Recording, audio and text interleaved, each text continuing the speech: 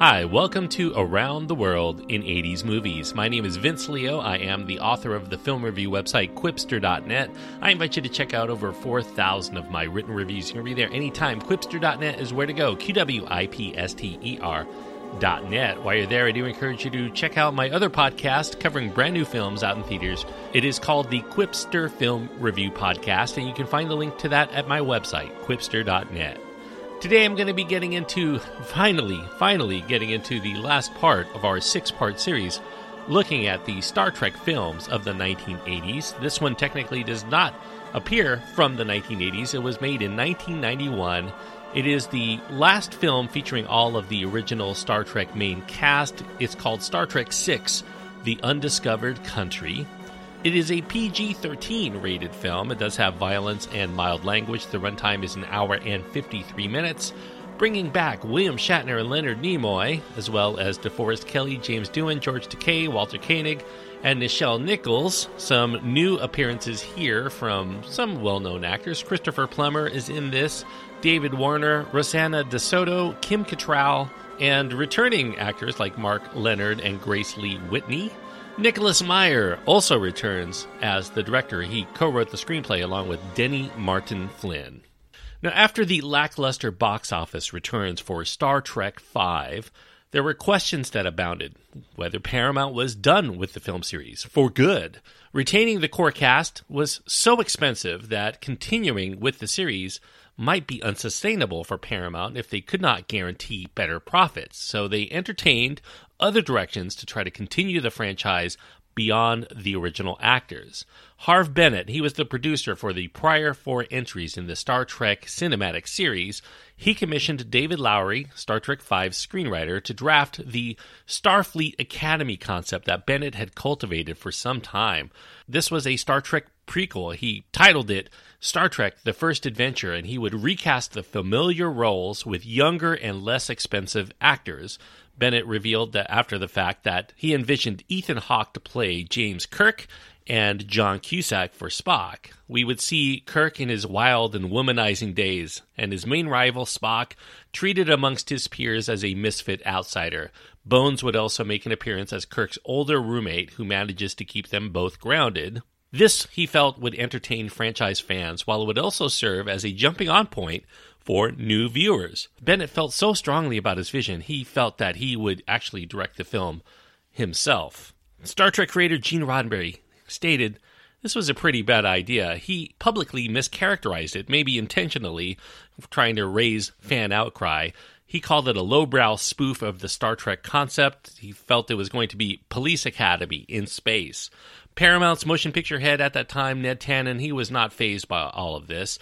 If the public ended up rejecting it, they still had the option of pulling together the original cast for another go-round.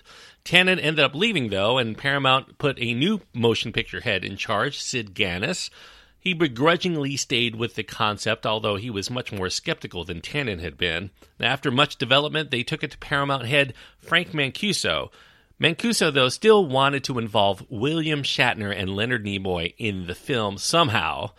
Bennett and Lowery ended up brainstorming a framing device for their story. Admiral Kirk, played by William Shatner, he's going to give an address at Starfleet Academy, and while he's there, he's asked about his time as a cadet.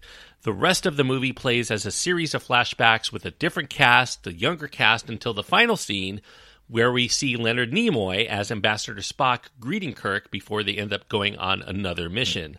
This framing device gave them the option of proceeding forward with this young cast, but also not ending the franchise for the older cast if things with the young cast did not work out in future entries.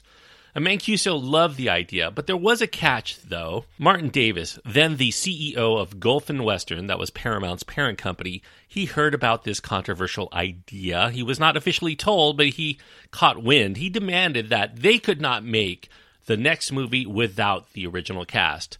And no one at Paramount had the gumption to persuade Davis otherwise. And to make matters worse, when word leaked out, a letter-writing campaign was sparked from Trekkers threatening to boycott any film that did not feature the original cast. So Mancuso wanted one more conventional Star Trek before they would end up going with the Starfleet Academy concept. And Bennett knew that making another conventional Star Trek would mean there was little chance of his own concept of going forward because Mancuso desired a summer of 1991 release date. That was only 11 months to try to draw up and make an entirely new Star Trek that they had not been working on, that would be severely rushed and undoubtedly botched. The franchise would probably end up being dead at that point, as would Bennett's reputation, and without that reputation, no one was likely to want to see his prequel idea get put to the forefront. And with his contract nearly expiring and without any attractive options, Bennett ended up leaving Paramount, feeling hurt and depressed at the amount of time that he had spent on this project to have Paramount just pull the rug out from under his feet. Now, as Paramount at this time continued to have financial difficulties, they ended up considering putting the Star Trek series into mothballs. Maybe it just was not viable. George Takei, the only original cast member who signed on for the Star Trek convention circuit in 1990, ended up telling Trekkers that came to the conventions that Paramount executives were questioning public interest in making another Star Trek film. Takei urged the Trekkers to make their voices heard, and fans soon began lobbying the studio to make the next Star Trek happen. And sensing that Star Trek still had some life in it, Mancuso told Leonard Nimoy that he could take the lead on the next Star Trek feature. Nimoy could write, he could direct, he could executive produce whatever he wanted, so long as they could get a movie into the theaters by the 25th anniversary of Star Trek on September 8th, 1991. Paramount wanted a final film with the original cast, and they were going to use this as a transition of the big screen series to their television series, Star Trek The Next Generation. It was at that time the #1 rated syndicated television show, and they were ready to spring forward after this next release. Nimoy's angle was that Star Trek had always been a show that commented on the times. For its 25th anniversary, the film should comment on something there from the very beginning of Star Trek, the thorny issues between the United States and the Soviet Union.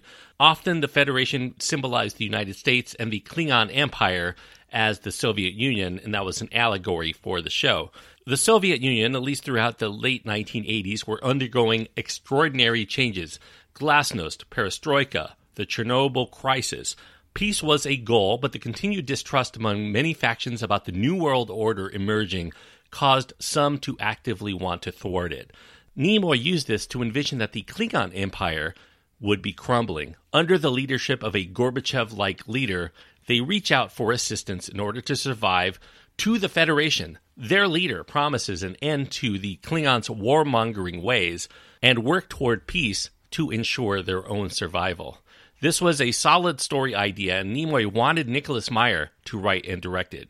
Meyer had a hand in the best of the franchise's films. He directed Star Trek II. He also co-scripted that film, as well as Star Trek IV for Nimoy as the director. Meyer was putting the finishing touches on his project for MGM called Company Business at that time, and Paramount did not want to wait to negotiate with Meyer. They had Nimoy instead talk to a screenwriting team that they had under contract, Lawrence Connor and Mark Rosenthal. Connor and Rosenthal brought in a completely different story idea.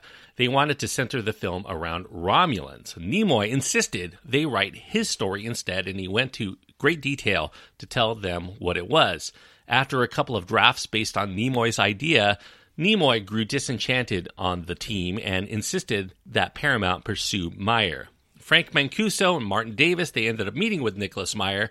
They told him they were unhappy leaving the series stalled with Star Trek V. They asked him if he could make Star Trek VI for $30 million. He said he probably could. Then Leonard Nimoy came in to explain the story, a metaphorical Berlin Wall coming down in space. When Meyer heard that, he was instantly sold on scripting. If the script that he wrote was good enough, he would end up directing it as well. So Nimoy and Meyer ended up brainstorming the basics of where they wanted the story to go, and smooth sailing seemed assured. However, a snag arose when Paramount reasserted that Connor and Rosenthal should be the screenwriters. Paramount tried them out, but they found in the end that their work was substandard. So they asked Meyer to help this team out. Meyer explained to them the entire story again that he and Nimoy had come up with. Nimoy, though, was incensed because he felt it was his story idea, and Meyer was assisting them without even keeping him in the loop. And even with help, the Connor and Rosenthal script ended up being a turkey, and that allowed Meyer to take the lead once again on the script.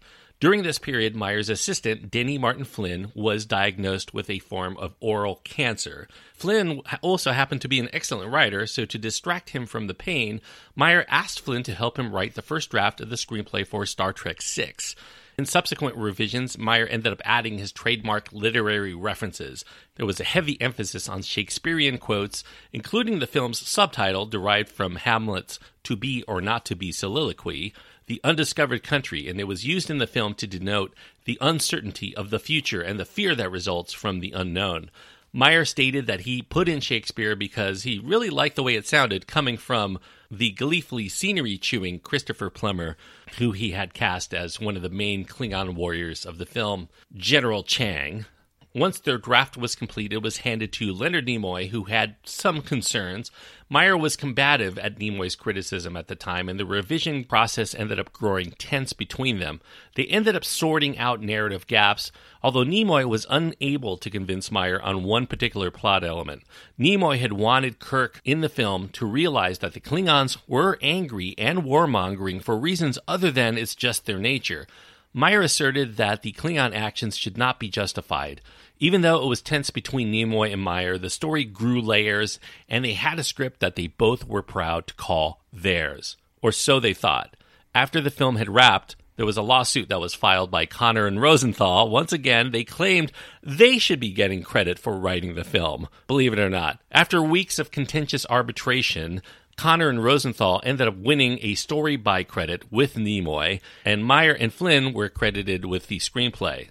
Gene Roddenberry, though, was not a fan of the script. He detested the depiction of the Klingons as capable of being civilized and refined and seeking peace, while the Federation led the resistance to the peace process. The Federation, he felt, would always look for peaceful solutions, and the Klingons settled disputes by brute force. Roddenberry ended up having qualms about Kirk's one particular line in this film, "Let them die," upon hearing that the Klingons would perish without Federation assistance. Shatner also felt that it seemed out of character for Kirk to say this. He negotiated with Meyer to express regret after saying it, something that Meyer shot but ended up trimming in the final cut, which actually did anger Shatner quite a bit. Even if Klingons killed his son, Kirk was never a bigot on the show, and it subverted Roddenberry's utopian vision of humanity's future without prejudice if the Federation viewed other races in the galaxy that way. And despite Roddenberry's qualms, Meyer insisted that his way worked best for the aspirational theme of overcoming hatred and enmity to value a peaceful coexistence in the galaxy. Once the script was completed, Paramount grew gun-shy. They were not convinced of the financial viability of the film. They would only budget up to $27.5 million, and they still had not negotiated with the stars.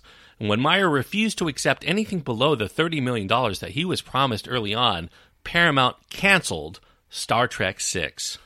However, after a short length of time, some luck came into play. Frank Mancuso left Paramount, and that made way for Stanley Jaffe. Jaffe had a prior working relationship with Meyer, and he accepted his request for an additional $2.5 million. But still, Shatner and Nimoy's asking price threatened to eat about half that amount. But all was made good when Shatner and Nimoy negotiated a smaller salary up front for a larger cut of the net profits down the road. And once things were ready to roll, there was another snag that arrived. The same corporate bean counters that forced Shatner to chop up his story for Star Trek V did the same for Star Trek VI due to estimates of exceeding its allotted budget by about $14 million. They reduced the special effects sequences in half. They redressed sets originally used in Star Trek V and The Next Generation to avoid building anything new. The shooting schedule was reduced to 10 weeks, and that forced Meyer to jettison a 10-minute opening sequence depicting each member of the Enterprise crew in their retirement before being rounded up by Kirk for one more mission.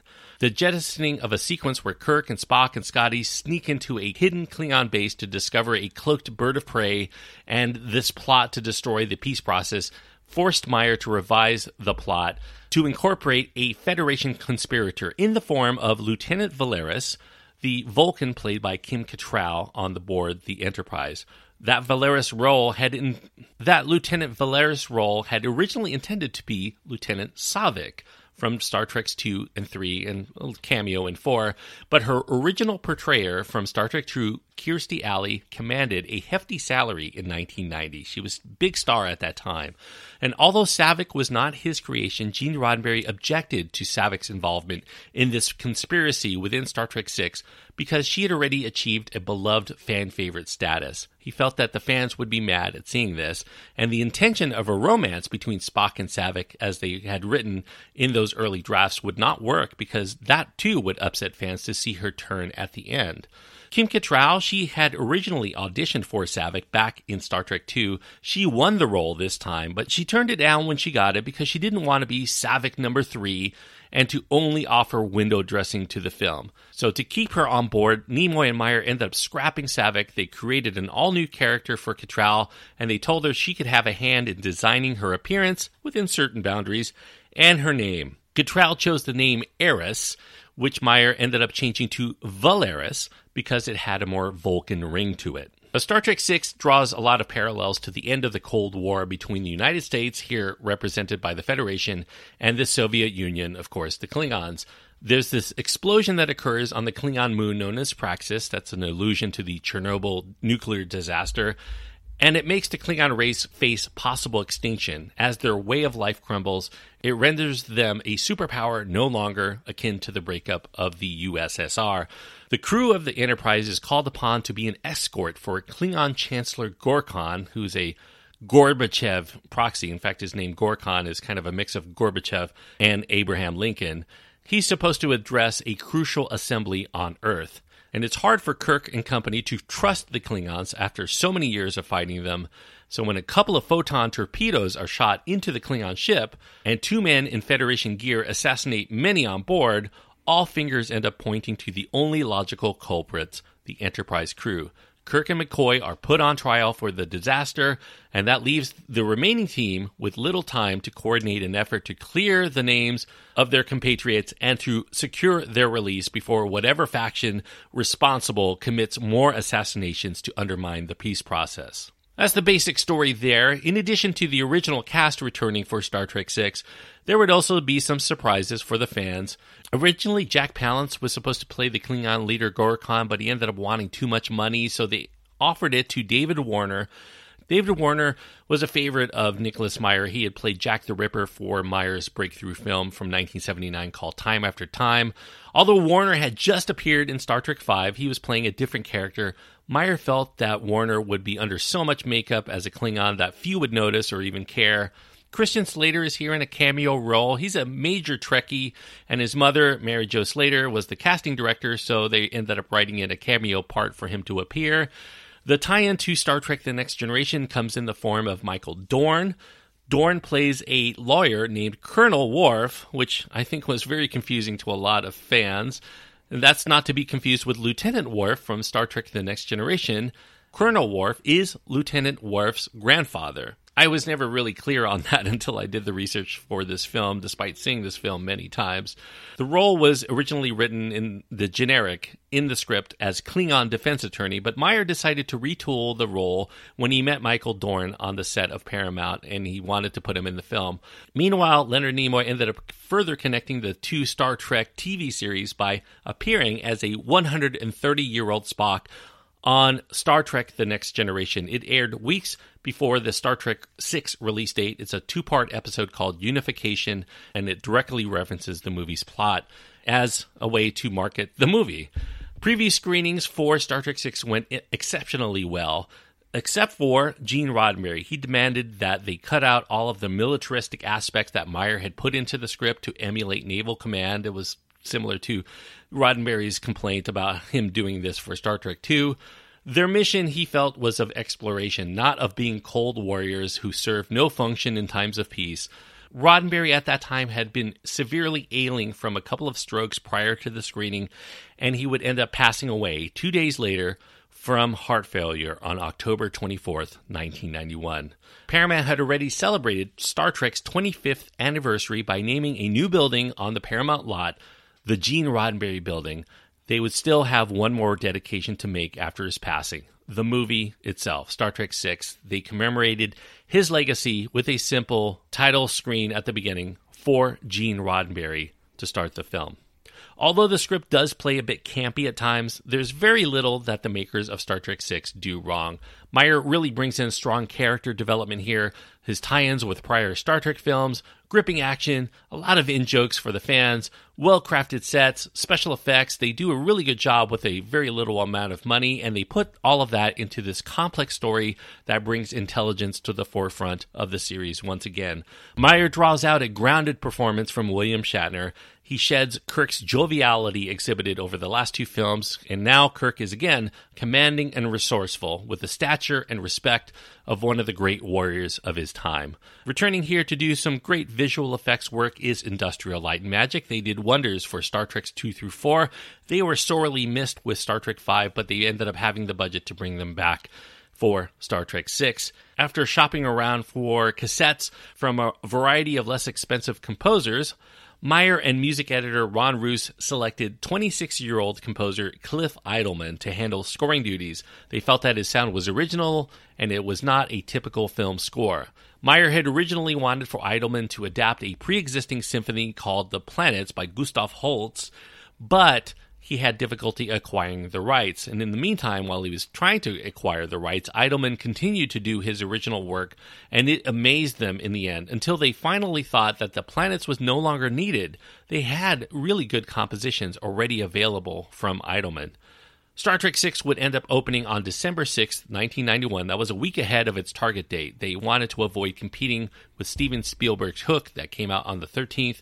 It had very good critical write-ups, and there was a solid box office response. It debuted at number 1 at the box office with $18 million. That was the best opening weekend of the series up to that point. And all told, it earned $75 million in the United States and another $22 million overseas for a combined total of about $97 million off of that $30 million budget. So it was a hit. Not a monster hit. I mean, it did take in less than Star Trek 4, but it was the hit that they wanted to make. The film does end with a nice touch. The 7 main actors' signatures appear on the screen, one after the other. The origin of that sequence was one written by Denny Martin Flynn. He wanted to end the film with Kirk inviting the rest of the Enterprise crew to sign off on the last entry of the captain's log. This idea ended up somehow morphing into the actors themselves officially signing off on the movie and the series and Star Trek as a whole. And history would end up proving that this was actually only the final Star Trek appearance for DeForest Kelley and Nichelle Nichols. The other 5 ended up appearing in Star Trek in the future, including Kirk and Scotty and Chekhov. They actually returned to the big screen in the very next franchise film, Star Trek Generations. That was the first official Next Generation Star Trek movie in 1994. And although this is the last film for the original series, Nicholas Meyer never decides to go for the kind of sentimentality that would mar the previous so-called last movie, Star Trek V. In fact, it does not play like a final film most of the way, only indicating its status when you get to the captain's log and Kirk mentions that it's the final voyage under his command. It never tugs at your heartstrings, and yet the film still does end with the respect for the fans, as well as for these actors. And the sadness that comes with the final adventure comes from within us as viewers, instead of any artificial manipulations on the screen. It is good to see the crew in top form one more time, and at the same time, it's so sad to see them go. An emotional experience for people who have journeyed with this crew for the 25 years of its existence. So, for all of that, I'm going to give Star Trek VI, The Undiscovered Country, 3.5 stars out of 4. 3.5 stars on my scale means that I do think that this is a good entry in the series. It's a good film. If you're a fan, I definitely think it's worthwhile for you. I don't think this is a good jumping on point if you're not a fan. I think Star Trek 4 was definitely much more accessible. Star Trek 6 is more of a fitting entry for people who really like these characters and have been with them for a long time. But if you are one of those people, I definitely think this is a good entry. And of course, because of that, I will give it 3.5 stars out of 4. And that ends it for the Star Trek original series films for the 1980s. And this was a lot of research on my part. I'm very sad to see it go, and yet I'm looking forward to getting into much more of the films of the 1980s. You know, Star Trek was a movie series that was based off of TV shows. I've done a lot of movies recently on this show of films based off of TV shows. I'm going to do something the opposite for the next trilogy of films. I'm going to be looking at 3 movies that were made for TV that spun off from movies. And actually, it's one movie series in particular. I'm thinking about a movie series that actually competed to a large extent for science fiction fans with Star Trek, the Star Wars series. So I'm going to be covering 3 movies made for TV based off of Star Wars, and we're going to start with a movie not from the 1980s, from 1978. It was the first spin-off film produced from the Star Wars series. It was called the Star Wars Holiday Special, a film that ended up being so disliked by the person who kind of generated it, George Lucas, that it never really came out on home video. It just kind of aired on TV, so a lot of bootlegs. It's very easy to find if you search for it online. But I'm going to be talking about that on the next episode. Star Wars Holiday Special from 1978 on the next episode of Around the World in 80s Movies. Thank you so much for listening, and I hope that you enjoyed this look at the Star Trek films. If you have your own thoughts on the Star Trek series or my reviews of them, you can let me know what you thought of the episodes. You can reach out to me. You can find my contact information at my website. That's at quipster.net, QWIPSTER.net. And until next time, thanks everyone for joining me where no one has gone before, around the world in 80s movies.